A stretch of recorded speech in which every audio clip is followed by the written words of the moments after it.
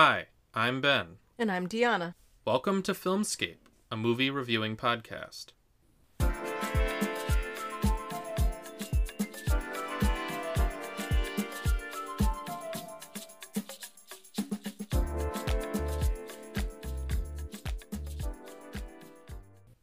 Today, we're reviewing the new Wes Anderson movie, The French Dispatch, a kind of anthology film of 3 stories that take place in France. These stories are being written by a fictional newspaper called The French Dispatch, which is the framing device to tell these stories. The all-star cast includes Timothée Chalamet, Frances McDormand, Benicio del Toro, Bill Murray, Léa Seydoux, Willem Dafoe, and many more. It began as a holiday. Eager to escape a bright future on the Great Plains, Arthur Howitzer Jr. transformed the series of travelogue columns into The French Dispatch, a factual weekly report on the subjects of world politics, the arts, high and low, and diverse stories of human interest. You don't think it's almost too seedy this time? No, I don't. For decent people. It's supposed to be charming. He assembled a team of the best expatriate journalists of his time: Berenson, Sazerac, Kremens, Roebuck Wright. These were his people. Just try to make it sound like you wrote it that way on purpose. Deanna, what did you think of The French Dispatch? While very much a Wes Anderson film because of his style Yep. and the colors and the actors and just everything about it screamed Wes Anderson, the framing device used was not my favorite. While each individual segment was, the actors were very skilled and good at what they were doing, it wasn't my favorite Wes Anderson film, and so I felt kind of thrown off by the framing device. It felt like too much. The framing device or the whole movie? Just the whole movie. It was a bit much for you? Yeah, I was watching that, and after a while my eyes glazed over, and I was just like, I'm still in here? Oh, no. Yeah, I was like, after a while I was like, is it done yet?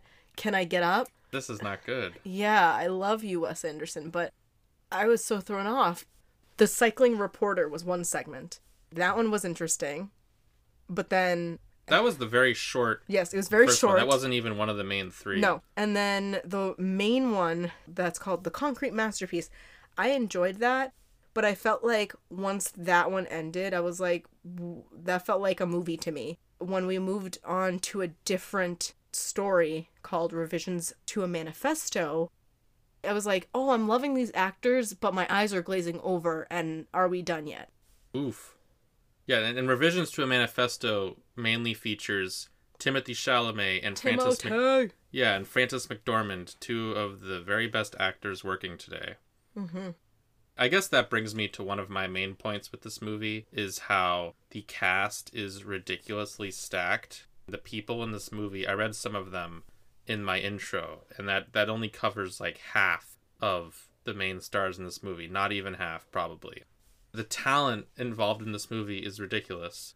I don't want to say they were wasted, but... Some people only appeared for like 5 seconds in a cameo, being a person who worked at the newspaper, but they didn't have an actual story. They were wasted. Those are the people who were wasted. Those people were wasted. Benicio del Toro, Timothée Chalamet, Frances McDormand. Léa Seydoux. I'm just saying they were not wasted. Right. Those actors, for example, they had full substantial stories. And remember, these are 3 segments of a whole movie. Mm-hmm. This whole movie is not even an hour and 40 minutes long total. Owen Wilson does a 5-minute prologue with the cycling reporter. I mean, a prologue after the framing device. This is like the Grand Budapest Hotel, where it's a story within a story within a story, but that last story is 95% of the movie. In this case, these 3 stories make up 95% of the movie.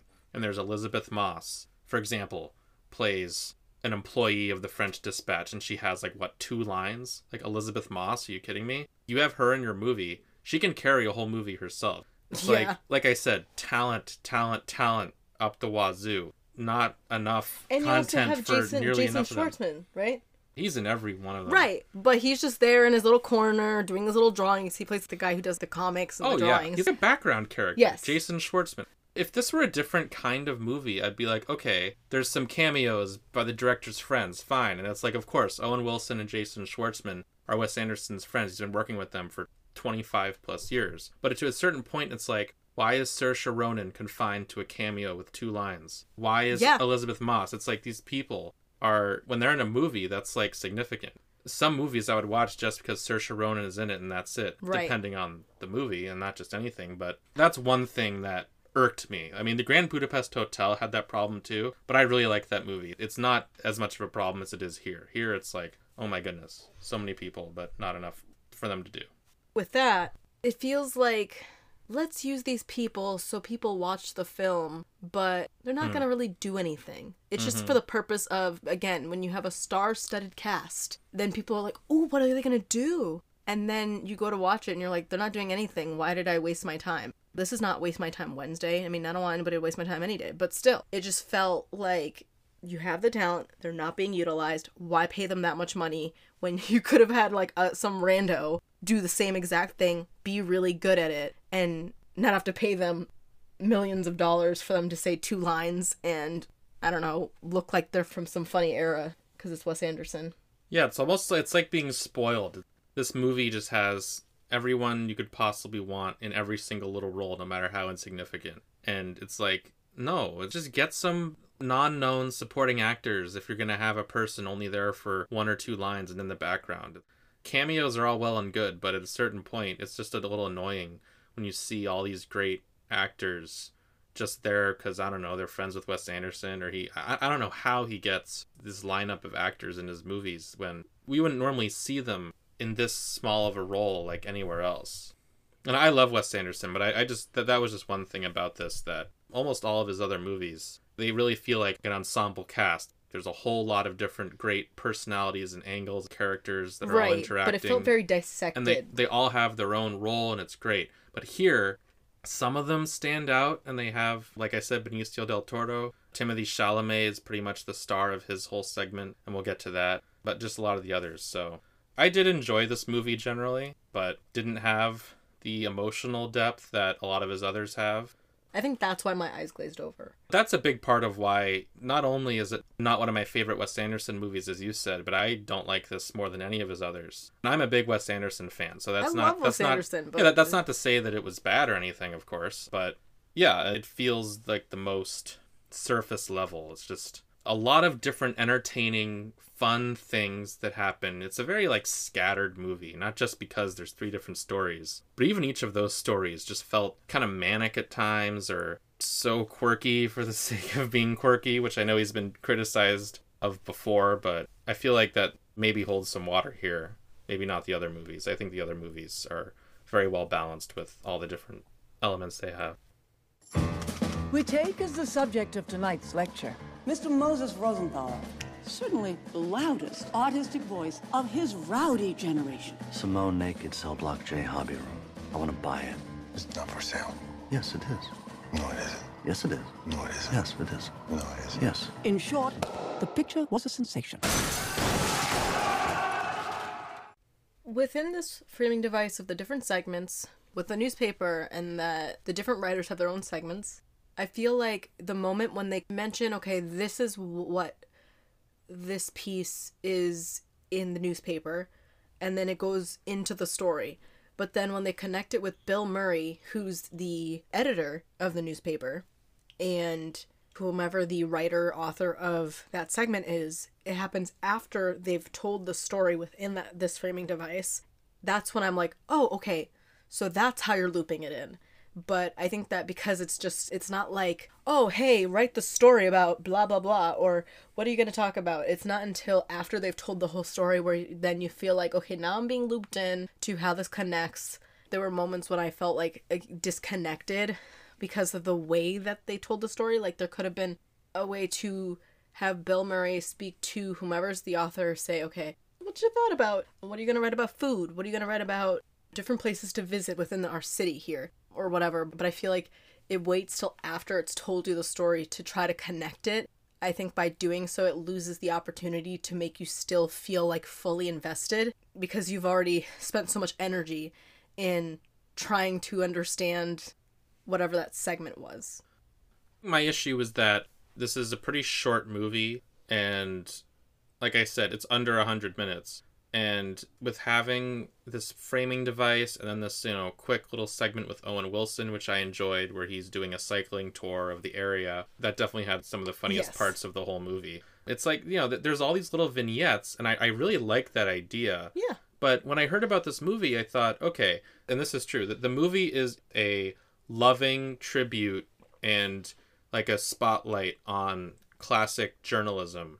I thought the whole movie was going to be about these writers and their personal lives and dealing with journalistic integrity and their crazy Bill Murray editor dealing with him. Like that sounds great.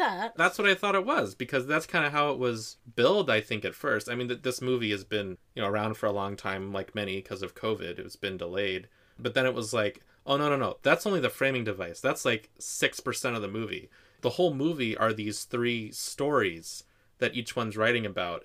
There's hardly anything with the newspaper, that they're just kind of there. It's like the grandpa reading The Princess Bride to the kid. It's like you're not watching a movie about the grandpa and the kid. They're telling you the story of the whole movie, and 96% of the movie is that. So that's what this is. I just think between that framing device and the 3 stories, there's just not enough development to really get you emotionally invested. It's more just enjoy these zany, quirky, very indulgent, yes, and goofy stories. And there's monologues too, like, Yeah, and there's great acting, and it's unpredictable, and I was certainly entertained with a lot of it. I share a little bit of your feeling where sometimes I was like, what's the point of this? And just kind of like, I just don't find myself caring right now. And then something would happen that would kind of wake me up a little bit. Yes. But that hasn't really happened with the Wes Anderson movie before. All the others I was very This is the consistently first time this has engaged. happened to me. And so I'm surprised. Yeah. It's best enjoyed as a lighthearted, zany, a little bit like an ADHD viewing experience. Quirky, It's just, I just mean it's like it keeps shifting focus so much. It's so high energy, and I think Wes Anderson is good at that. Among the many things his movies do really well is keeping like a really fast pace, some of them, like Grand Budapest Hotel, where it's one thing after another and it's just very bizarre, and everything is just so mannered, of course, and symmetrical. All the shots, like every one of his movies gets more and more indulgent with that, which is, I think is pretty cool. It is. I mean, it's very cool, and I'm really glad that I saw this, but I do envision myself watching this again, probably from the comfort of my home, and pausing it sometimes. I would like to watch this again and being able to just pause it, take a breather, definitely in between each story. Right. Because I also didn't think they really flowed together that well. They were all very different. They were very different, and that's what also threw me off, was just, I think that in an attempt to try to connect with different types of people and having these many different types of story, like, let's have something that has some crime in it, something that has food in it. Something that might have, like this young rebellion guy in his chessboard revolution, or let's go cycling in the city of ennui. It is indulgent. I really wish there was a pause button. You needed a breather. I needed that moment. You needed a recap to process what you just saw, because they are fast-paced stories. Yes. And I'm a fast-paced kind of gal. I mean, I love things like that, but I just felt like because they didn't flow together, I'm like, wait, now we're changing to something else, and Yeah, I was weirded out as the movie went on. I was like, are these stories supposed to be related to each other in any way? And no. The only way they're related is that they're all in the same newspaper. Yes. Like, there's no connecting tissue. I was at least hoping, because it's all in France, wouldn't a cool thing be like they're all kind of connected? Like, the middle story is Timothée Chalamet doing this student protest. It's very much about that, and he has this complicated romance with the journalist covering it, Frances McDormand's character.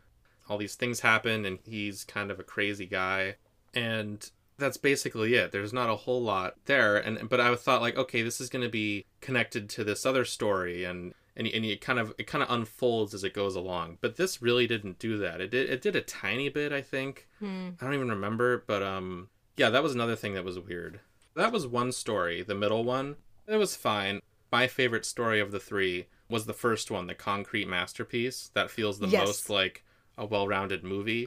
That's about Benicio del Toro, who's a tormented artist in prison for murder for many years. And he ends up developing this romance with a prison guard played by Leah Seydoux, and he ends up painting her nude, but his paintings are so abstract that they don't even resemble a person. But everyone just likes it so much, and these art dealers get wind of it, and they end up doing business with him. They go back and forth, but it's difficult because he's in jail. He's really trying to just get on with life and find his purpose and try to marry Leah Seydoux, and she's a very Wes Anderson character. She's very independent. Withdrawn and kind of hard to get, and I mean, he's serving a prison sentence for murder, so... Two sentences. 2 sentences, yeah. The challenge for murdering 2 people. The challenge is on him. The way that developed, I thought that had the most heart, and it just felt the most like a compelling story of the 3, just as it goes on. There's a big zany riot that breaks out at one point, which was very funny. Of course, it was shot in Wes Anderson's typically awkward, non-action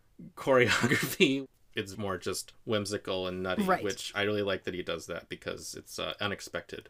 There's this whole POV of one guy going through all the chaos and trying to get the other guy, and just it's just so in his chair and like it's shot like a total farce, but it's this crazy prison fight. It reminded me of that amazing scene when Bill Murray is shooting all the pirates in The Life Aquatic with Steve Zissou, and it's just so awkward, and it's like from far away, and there's these weird zooms. It's like amateurish and terrible, but you know it's completely on purpose, and it's just like hilarious. He's in a bathrobe shooting pirates. It's just a complete farce. There's enough parts like that in this movie. That's probably one of the funniest, where it kept me entertained. The movie does have enough humorous elements and unexpected things happen that it stays engaging and enjoyable, even if you are just kind of watching short little stories that don't really connect, don't have a whole lot of a point, but they are engaging. The kids did this. Obliterated 1,000 years of Republican authority in less than a fortnight. What do they want? Freedom. Full stop. I'm naked, Mrs. Clemens. I can see that. Lieutenant Nescaffier is the great exemplar of the mode of cuisine known as police cooking. The aromas of the kitchen cast a spell, which was to be mortally broken. As you know by now, we have kidnapped your son. The third story, the second one was Revisions to a Manifesto, and then there's the private dining room of the police commissioner. This is actually based off of a television interview where one of the characters is trying to tell a story about a dinner that he had with the commissioner of the police force in Ennui. They end up being interrupted because the commissioner's son gets kidnapped and there's a ransom, and so then it's supposed to be this nice private dinner, but then it turns into this goose chase to try to get the kid Gigi. Yeah, there's like this zany kidnapping plot. Yeah. And Roebuck Wright is kind of thrust into it because he happens to be there. I love that it's Morse cook, send the cook. Like, what? Yeah, that was probably maybe the most wild one. I don't know. I mean, the first story was pretty wild, too. This is kind of like a wacky crime comedy one. And then there's an extended animation sequence, which I liked. But I suspect the only reason that the climax was all animated when they're breaking the kid out was that it would probably double the budget of the movie if they showed all that live action. It was just kind of like there was no other long parts of the movie that were all animated, and it waited till the climax to do that. With Wes Anderson, it's also stylized and like pop-up storybook. Which just the I style love that. that. It does fit in, so it was fine. And again, like I basically alluded to before, there's no exciting heist scenes that you'd really see. It would all be shot from really far away and awkward anyway. So maybe it's just like, you know, variety to the visuals to have it all be animated. All these stories are very engaging and fast-paced. It's almost like the movie ends, and then you're like, okay, I think I enjoyed all that. But then it's all just a bit disconnected from each other. It's kind of like Wes Anderson's like, hey, check all this fun stuff out. All this cool stories I made. Yeah. In this anthology movie with all my friends and favorite actors in it. Some with barely anything to do. I know. But hey, Jeffrey Wright is the main character in that third story, and he's great. He is. So at least, of course, there are some main characters in each of these stories and a whole bunch of other ones. And all those main characters shine and are great. It's just, you know. Even Tilda Swinton played a writer and staff member, but she didn't do anything.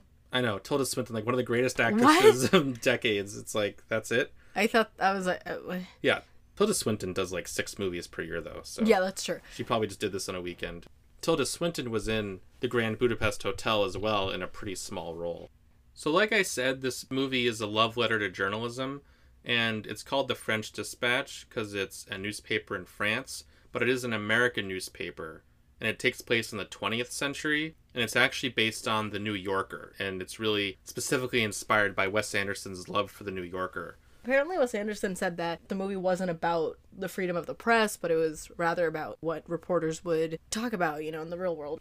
The original impression was more like the journalistic integrity, things like that, but it's more about, like, again, what the reporters would say about the stories that they're reporting. There just wasn't nearly enough of that, though. There wasn't nearly enough of all the reporters talking like in their newspaper. There was some, but there wasn't nearly enough Bill Murray. I mean, that happened mainly for the one that was the private dining room of the police commissioner. Roebuck Wright is talking on TV right. with Liev Schreiber, but that's not in the newspaper. None of the other newspaper characters are there. That's also its own framing device. Device and a framing device. Wes Anderson loves his stories within stories within stories. One thing I like about this movie was I liked seeing, of course, it's going to be funny and quirky, but those moments where there's the humor, I did really appreciate, and I liked whether it be about when they have Moses Rosenthaler, the one about the concrete painting, is he gets into painting because he realizes I need to have a creative outlet or else I might commit suicide by drinking mint mouthwash or some other really bad way. I mean, he's serving 2 life sentences, so he needs to find some reason to live. Yeah, exactly. And he's lucky enough to have Leah Sado as his prison guard. It's like, wow, what a lucky guy. And she's interested in him romantically. That was a little eye-rolling, but... Well, I mean, they even explain, like, she's kind of passive and she's interested in him because of the way his brain works, but not necessarily because of him being the most handsome, suave man. It's not because he's Benicio del Toro with a giant, scraggly beard. That's what I'm saying. And they even talk about women who are interested in criminals or people who... And that's true. It's which crazy. Is a thing, Yeah, it's ridiculous. And then even the part with Timothée. I love the part where he's in the bath and he has the towel on his head. To me, that always makes me laugh seeing that picture with him with a fake mustache or whatever. Maybe I think it is he had a mustache for that, and that made me laugh. Oh, shut up.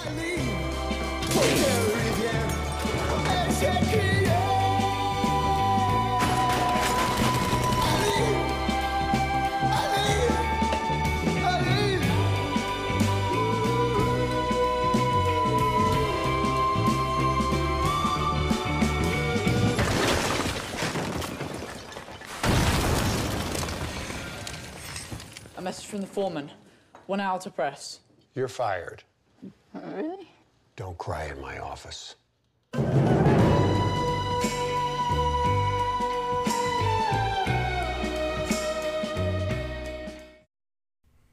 So, Deanna, would you recommend The French Dispatch? I would if you're watching it from home and you're able to pause it. So you can absorb the framing device, the many stories, and all that it entails. It's easy to follow. It's not, like, super confusing. No. If anything, it's nice to pause it so you can have a breather, but also, this movie is... I just there's think so from many... first view, it just feels like, wait, what? Yeah. This person did this? But there's all kinds of ideas and influences on this movie. It'd be helpful to pause. Whenever I watch this again, I'll want to do that, and then dig in, do some research on what are all the influences and writings or whatever, or what's this based on that Wes Anderson was thinking, because there's just all that stuff. Like, I don't know how this guy's mind works, but he's clearly very inspired, and there's all kinds of details and random things going on. I think that would be helpful. It's a lot to take in just from beginning to end. I mean, I love it, but I love Wes Anderson and the fact that he's so creative, and I want to know how his mind works. That would be really cool. Would you recommend The French Dispatch? Yes, I would. Even the weakest Wes Anderson is a very worthwhile movie, packed full of content. Which is why I recommend it as well, because there is a lot to grasp.